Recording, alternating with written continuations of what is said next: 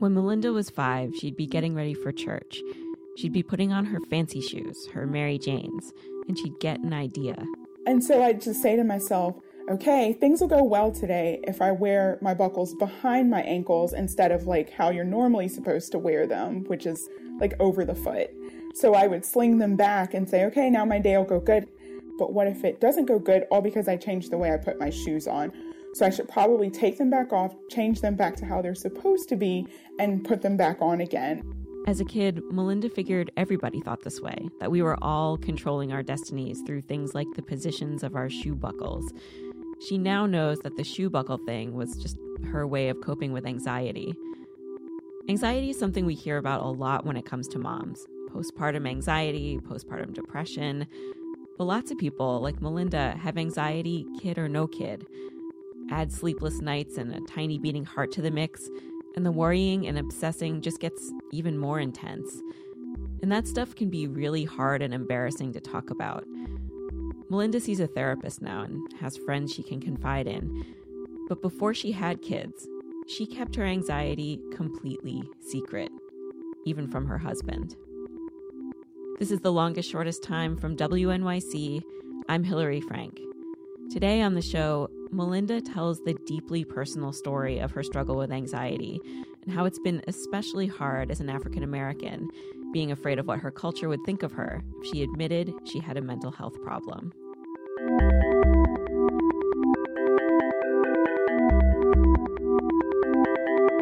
Melinda has 2 children, Linnell, the baby, she's 10 months old, and Langston, who's 4. Before Langston, Melinda had a miscarriage. She was, of course, devastated by the loss. After that, she got pregnant again pretty quickly, which she was happy about. But she was worried about another miscarriage, so she was afraid to really feel that happiness. She figured the best way to protect herself from the misery of that possibility was to tell herself she was going to lose the baby. That way, if everything went well, then great. If it didn't, she'd at least be prepared. She kept thinking this way, even when she got into her 3rd trimester and everything seemed completely normal. Melinda was constantly looking for evidence that something would go wrong. One thing she would do, she'd count the baby's kicks. This is something your doctor tells you to do. They want you to feel 10 movements over 2 hours. Well, Melinda wanted to be extra sure the baby was moving enough, so she'd lie on her couch with a notebook and a pen, and she'd put her hand on her belly. So I just feel his jerks, and it'd be like 1, mark it down, 2, mark it down, 3, 4, mark it. And he would go crazy. I mean, within 5 minutes, there'd be like 70 kicks. All those kicks freaked Melinda out. Because I'm like, that's probably too many kicks. Like, I just had these awful images of him being tangled in his cord or trying to like get out. Things like that would just pop into my head. So Melinda started wishing the baby would slow down a little. And he did. He went from 70 kicks in 5 minutes to 60 kicks in 5 minutes. So that was my mark for he's not moving as much as he had been. But wait, you wanted him to be moving less because you thought it was too much. Right. It's one of those things when I think about it where it's like there wasn't going to be a satisfactory result for me. And I'd pretty much count down the hours till I could go and check again to make sure that in my mind, quote unquote, things were okay. But they never were. Melinda became so convinced that she'd lose the baby that she went on Amazon and bought a heart Doppler. It's one of those wands doctors use on your belly with the gel to monitor the baby's heart rate. Towards the end of the pregnancy, I had mentioned to my doctor, I just feel so worried all the time. And she said, well, worried about what? And I said, if he's healthy, if everything is healthy, if everything is fine. And that was kind of my own little way of trying to tell her, look, I'm here, I need help. And she kind of just pushed it to the side and said, well, everybody worries. And I felt too ashamed or too embarrassed to kind of go into it further and say, no, I don't think this is normal. Because I felt like I was literally drowning inside of myself. Melinda told her doctor she was concerned about the baby's kick count. And so when I told her that, she says to me, okay, well, we'll just send you down to the antepartum unit and you'll get a non-stress test. And that non-stress test is just them putting the probes on your stomach, and they're looking at the baby's heart rate. They're measuring your uterine activity to see if there are any contractions. And then they are having you press a button every time you feel the kick. And so his kicks were back to normal, back to his normal. And I guess at that point I was having some type of contractions, but I just didn't know because it was my first pregnancy and I just assumed everything was a Braxton Hicks. And the doctor says, well, his heart rates keep going down when you have a contraction. And I don't like that, but you're not 38 weeks, so we're going to wait. She said, come back the next day. So I came back the next day and she says, yeah, it's the same thing. So she tells me to come back in 2 days. And of course, each time that I left the non-stress test, I was even more stressed out. I was just a mess, crying on the bus, just so scared that, okay, here's where it happens. Here's where I miss that something's going wrong and he dies and I have to give birth to a stillborn child. And so at the time, I also had hired a doula and I spoke with her and she was like, you don't have to go back there if you don't want to. You can, but you really don't have to. It really sounds like normal stuff, but I want you to look within yourself and make your own medical decisions. And so I said, oh, she's right. And I thought, I'm okay. Things are okay. And so that night I had this horrible dream where he was really kicking really furiously and he was trying to get out. It was like the same kind of images that I had when I was counting the kicks or whatever, that's why there's too many. So it was the same kind of dream. And I just woke up in a sweat because it just felt like, okay, he's trying to get out. He's trying to tell me something. So I need to go. So we went to the hospital and it was the same thing where she says, you know, we don't like the way his heart rates look when you're having your contractions. So you're just going to be induced today, right now. And I was like, holy crap, I don't feel prepared for that. And she looks me in the eyes and she goes, I'll just put it to you like this. You can leave and your baby could just die inside of you and it'll be your fault. Wow. And so, yeah. Did she know that you had those kinds of fears? No, because it wasn't the same doctor. This was a huge practice. And so of course, when she said that, I was just like, now I'd be a really huge idiot to leave at this point because this has always been my fear. So I went on ahead and they started the induction process. They did the Cervidil, which is like on a little string. They put some type of medication that's supposed to soften the cervix. And then the doctor and the nurses told me I couldn't eat after that. And that was a Sunday. They said I would probably have a baby by Tuesday night.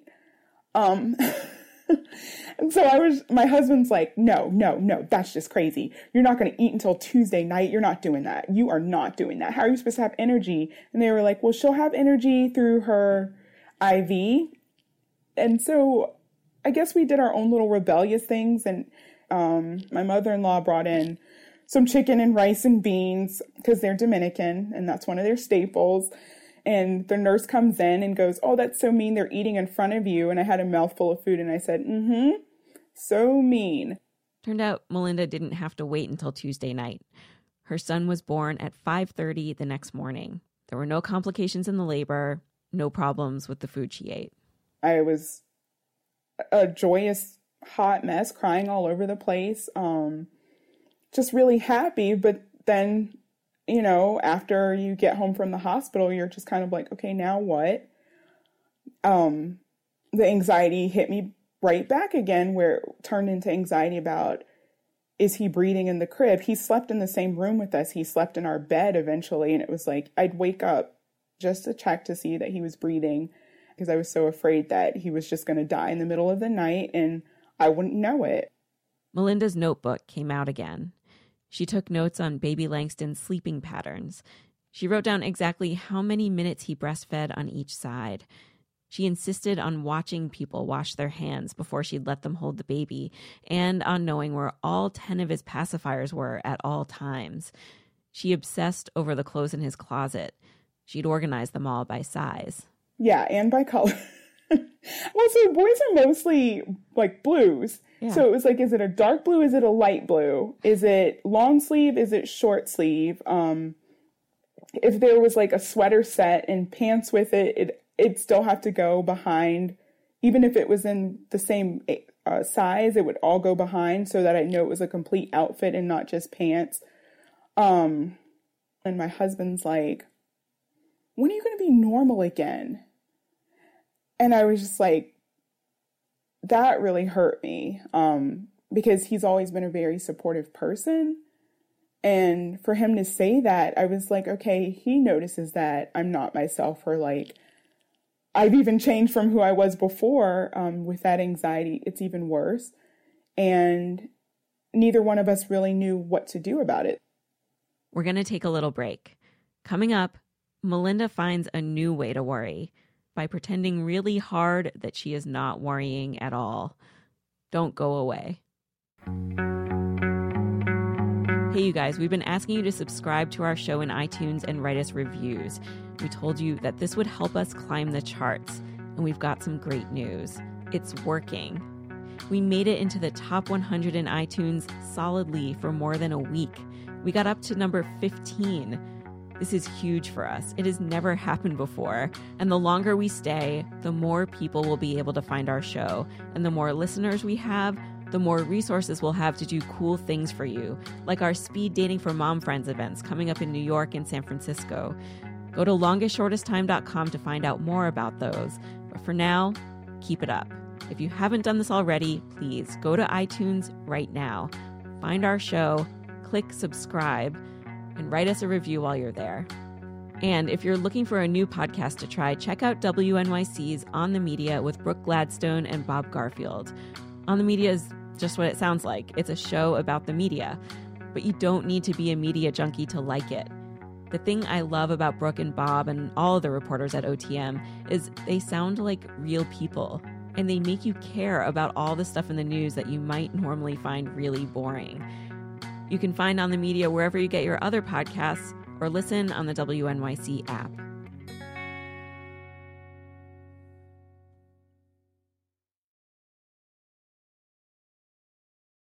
We're back. Melinda eventually calmed down a bit, settled into being a mom. She and her husband moved from New York to Georgia to be closer to family. Then, about 3 years after Langston was born, Melinda became pregnant with her second child, Linnell.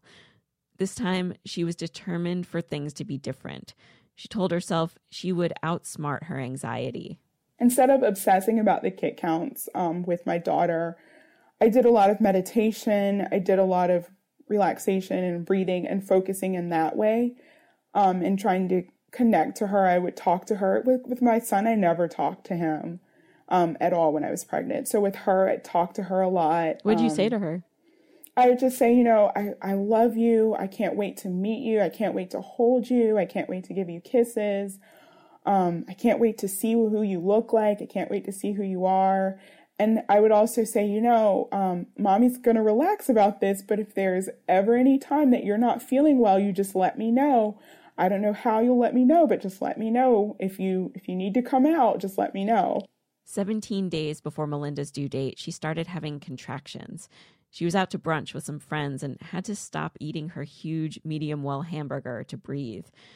But the new relaxed Melinda was not going to let this worry her.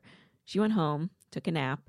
When she woke up, she got her mind off the contractions by diving into a big project for her master's degree in communication sciences and disorders, so basically speech therapy. To prove how not anxious she was about these contractions, she made a point of not even timing them. Finally, around dinner time, she decided to see how far apart they were. And they were 3 minutes apart and like 2 minutes long. And I was like, I think this is not a good thing. I was like, I think I'm pretty far into labor. And my husband's like, so what do you want me to do? And I was like, well, I'm just going to get in the shower and see if I can slow the contractions down. Wait, but getting in the shower is supposed to be the thing that like helps you get through I know. the labor. Hillary, this is how in denial I wanted to be. I wanted things so badly to be different than what they were with my son. I didn't want anxiety to drive me.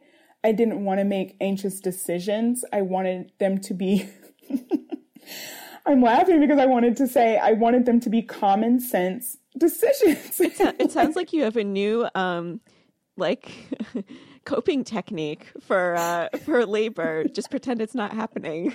Right. Exactly. So you're in the shower. So I get in the shower and I'm having my contractions and I'm just breathing through them. And I get out and my husband comes in and I tell him, I'm just standing there naked, leaning over on the bed. And I'm like, okay, I think we need to go to the hospital. And he says to me, you have to put clothes on to go to the hospital. And I go, I think I can get my bra on. And he's like, that's not going to work. You can't just walk into the hospital with just a bra on. He says, here, put my bathrobe on. So I'm trying to put the bathrobe on. And I'm like, I really don't think we're going to make it because I feel the baby coming and I feel like I have to push and I'm pushing and I'm pushing. And I said, I'm not going to make it. This isn't going to happen. He was like, but there's another hospital right behind us. We live literally in front of another hospital. It wasn't my hospital that I planned on delivering at, but it's a hospital that has a really great delivery ward or whatever. And I was like, I can't even make it there. It's not going to happen. And so he's like frantic and panicking, and I'm just kind of really calm about things. And I'm like, come hell or high water, this baby is coming and I don't really have a choice about it. Melinda's husband calls her doula, who lives around the corner. The doula gets there, washes her hands in the nick of time, and catches the baby. And it was so different from when my son came out, because when my son came out, I was crying. I was so emotional. I was so ecstatic. Just waves of emotions came over me. And I feel almost horrible saying it, but with my daughter, I was still very just like, okay, she's here. Kind of unemotional about it. And it's not that I didn't care. I cared, but I just couldn't, it wasn't the same emotion when she came out. Part of it may have still been the coping mechanism for my anxiety, where it was like, okay, we're just gonna not admit that anything's happening, and if we admit that it's not happening, then it's not real. And so why do you think it was so hard for you to like admit to yourself that you had mental health struggles?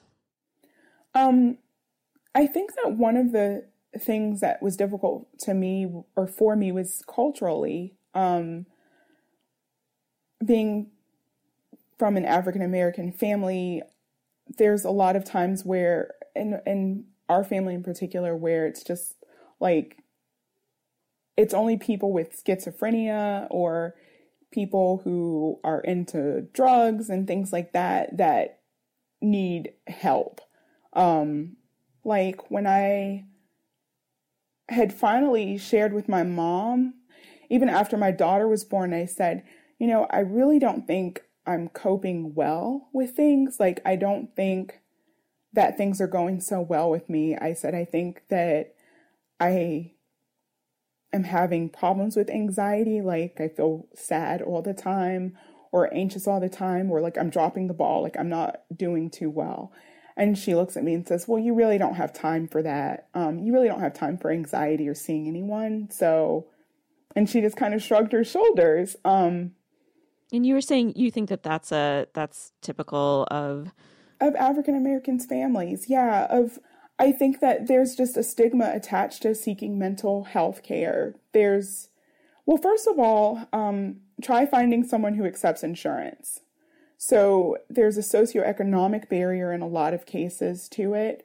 But then on top of that, it's thinking that only quote unquote crazy people need it. And so people who have schizophrenia or people who have severe depression. And some of it was me putting it on myself because I spent a lot of time growing up in a predominantly white community and having to portray that I'm really strong, I'm really smart, I'm really well put together. And strength includes not letting the emotions get the better of you. Melinda uses the term that a lot of people use for this, being a model minority. Being a model minority is being the anti-stereotype, the person that you don't think of when you think of a minority. There was this episode of Scandal that I recently started watching, but there was an episode on a show where the person says, you have to be twice as good to get half of what they have. And so I grew up with my parents telling me that, you have to work twice as hard. You can't just be good. You have to be better than good.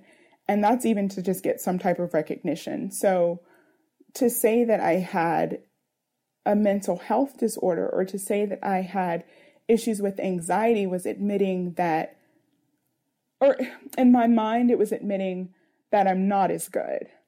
In order to keep up her model minority status, Melinda kept her anxious thoughts to herself until one day when she was on Facebook. She saw this woman, the mom of one of her son's classmates, talking openly about her own postpartum anxiety. Turned out the woman was in a support group, and Melinda decided to check it out. Some of the women in the group were seeing therapists, and Melinda thought if they were brave enough to do that, then maybe she was too. I think one of the biggest things that I've learned was that it's okay to feel.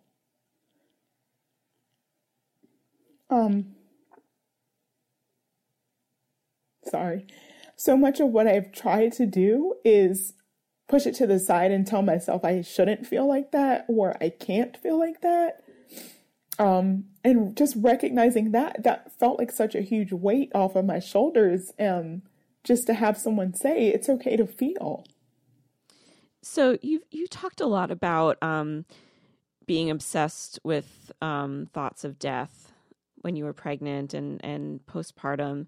And I have an almost 5-year-old. You have a 4-year-old. Mm-hmm. And I don't know if you've found this, but I've found that my daughter is going through a pretty long death obsession period. Yes. She is really the main thing she wants to talk about all the time. So I just wonder, does your kid talk about death a lot? Yeah, he does. He does. And it's one of the things that we're going to start working on in therapy because I am wanting to pass on a healthier thought process to him. I feel like when I was a kid as well, I would obsess about death. So there was a time when I was really small where I remember laying down in my closet and just crying and crying and crying. And my sister comes into the closet and is like, "What's wrong?" And I don't want to die. And she's like, "Well, that doesn't have to happen for a really long time." And a few weeks ago, my son said the same thing. He's crying in the car, "Mommy, I don't ever want to die. I don't want to be human anymore because I don't want to die." And it's I haven't really quite found the words on how to talk to him about it or how to explain it to him because I have my own hang-ups about it. And I just don't even know what to say. My husband just looks at him and says, "Be quiet."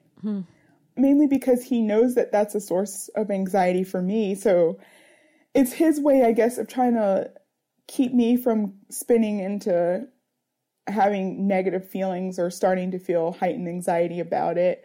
And at the same time, I feel like that's a really selfish way to do things. I have to try to help him process it. I feel like it's my responsibility as his parent. Still, Melinda says she kind of can't help putting the pressure on her kids that was put on her to be a model minority, especially with her son. For example, I find and maybe this part is the speech therapist in me, where I'm like, "How do you pronounce that word?" I want you to pronounce it this way, and making him practice saying it. Like what words? So one of the hardest sounds in the English language is the TH sound, or the th sound. He's 4, so it's perfectly normal for him not to have that sound, but he replaces it with an F at times. And that's part of dialect as well. That's part of African American dialect.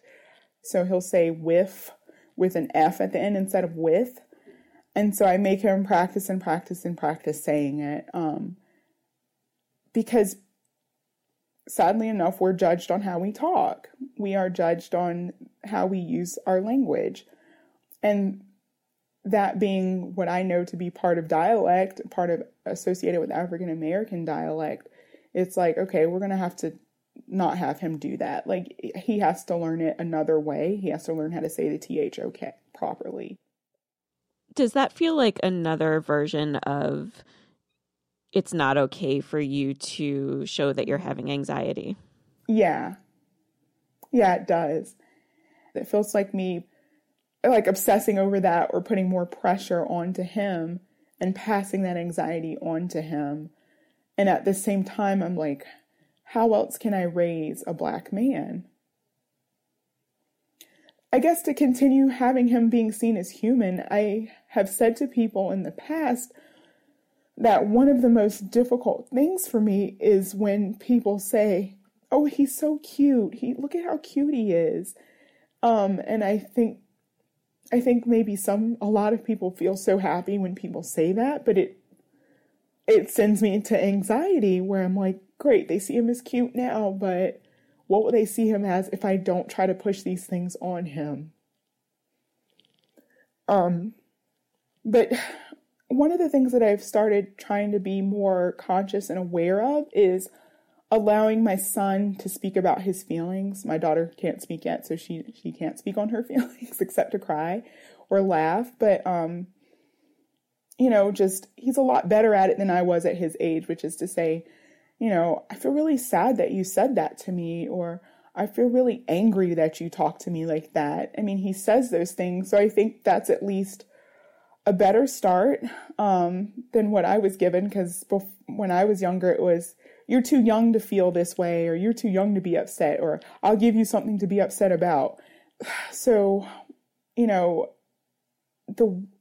with a lot of the way that we raise him to speak about his feelings, like he has cousins that laugh at him about it.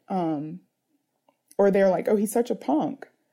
And I'm like, so because he says he's sad, that makes him a punk? Like, because he has an emotion, that makes him less strong in your eyes? So when I say that to them, they just kind of look like, oh, I didn't think about it like that. But I'm like, essentially that's what you're saying to him. Even without saying it's not okay, that's exactly the value you're placing on it for him. Melinda says she's much more relaxed than she used to be, and not just fake relaxed like she was when she was pregnant with Linnell. She still gets obsessive thoughts, like she'll get out of the shower and think, maybe I'll have a better day if I hang the towel on the curtain rod, not the back of the door. But now, instead of actually moving the towel, she'll look at the curtain rod, then back at the door, then back at the curtain rod. She'll take a deep breath, and she'll walk away. If you really thought your life was controlled by a towel, then you would have figured it out by now and everything would be peachy keen. But as it goes, days are variable, life is variable, and it's not going to be controlled by a towel.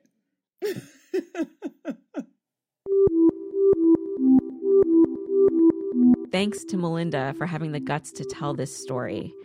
I know that a lot of you can relate to her. If you've struggled with anxiety, in parenthood or not, we want you to think of our website as a safe place to talk about it, to talk to each other about this thing that is so common, but is so often kept secret. Talk about what your anxiety looks like, how you manage it. If you haven't gotten help, why not? Do you come from a culture or a family where you'd be embarrassed to admit that you have anxiety? Leave your comment at longestshortesttime.com in the post for this episode. That's episode 53.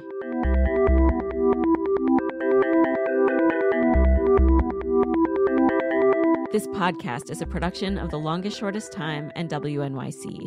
The show is produced by me, Hillary Frank, and Joanna Solitaroff. Bill Moss mixed the show. Our theme music is by the Batteries Duo. Special thanks to Peter Clowney and Alex Kappelman. I'll be back with a new episode in 2 weeks at 3 o'clock in the morning. That one's got hot romance, a role reversal, resentment, and lots of donuts. Don't want to wait until 3 a.m. to hear that?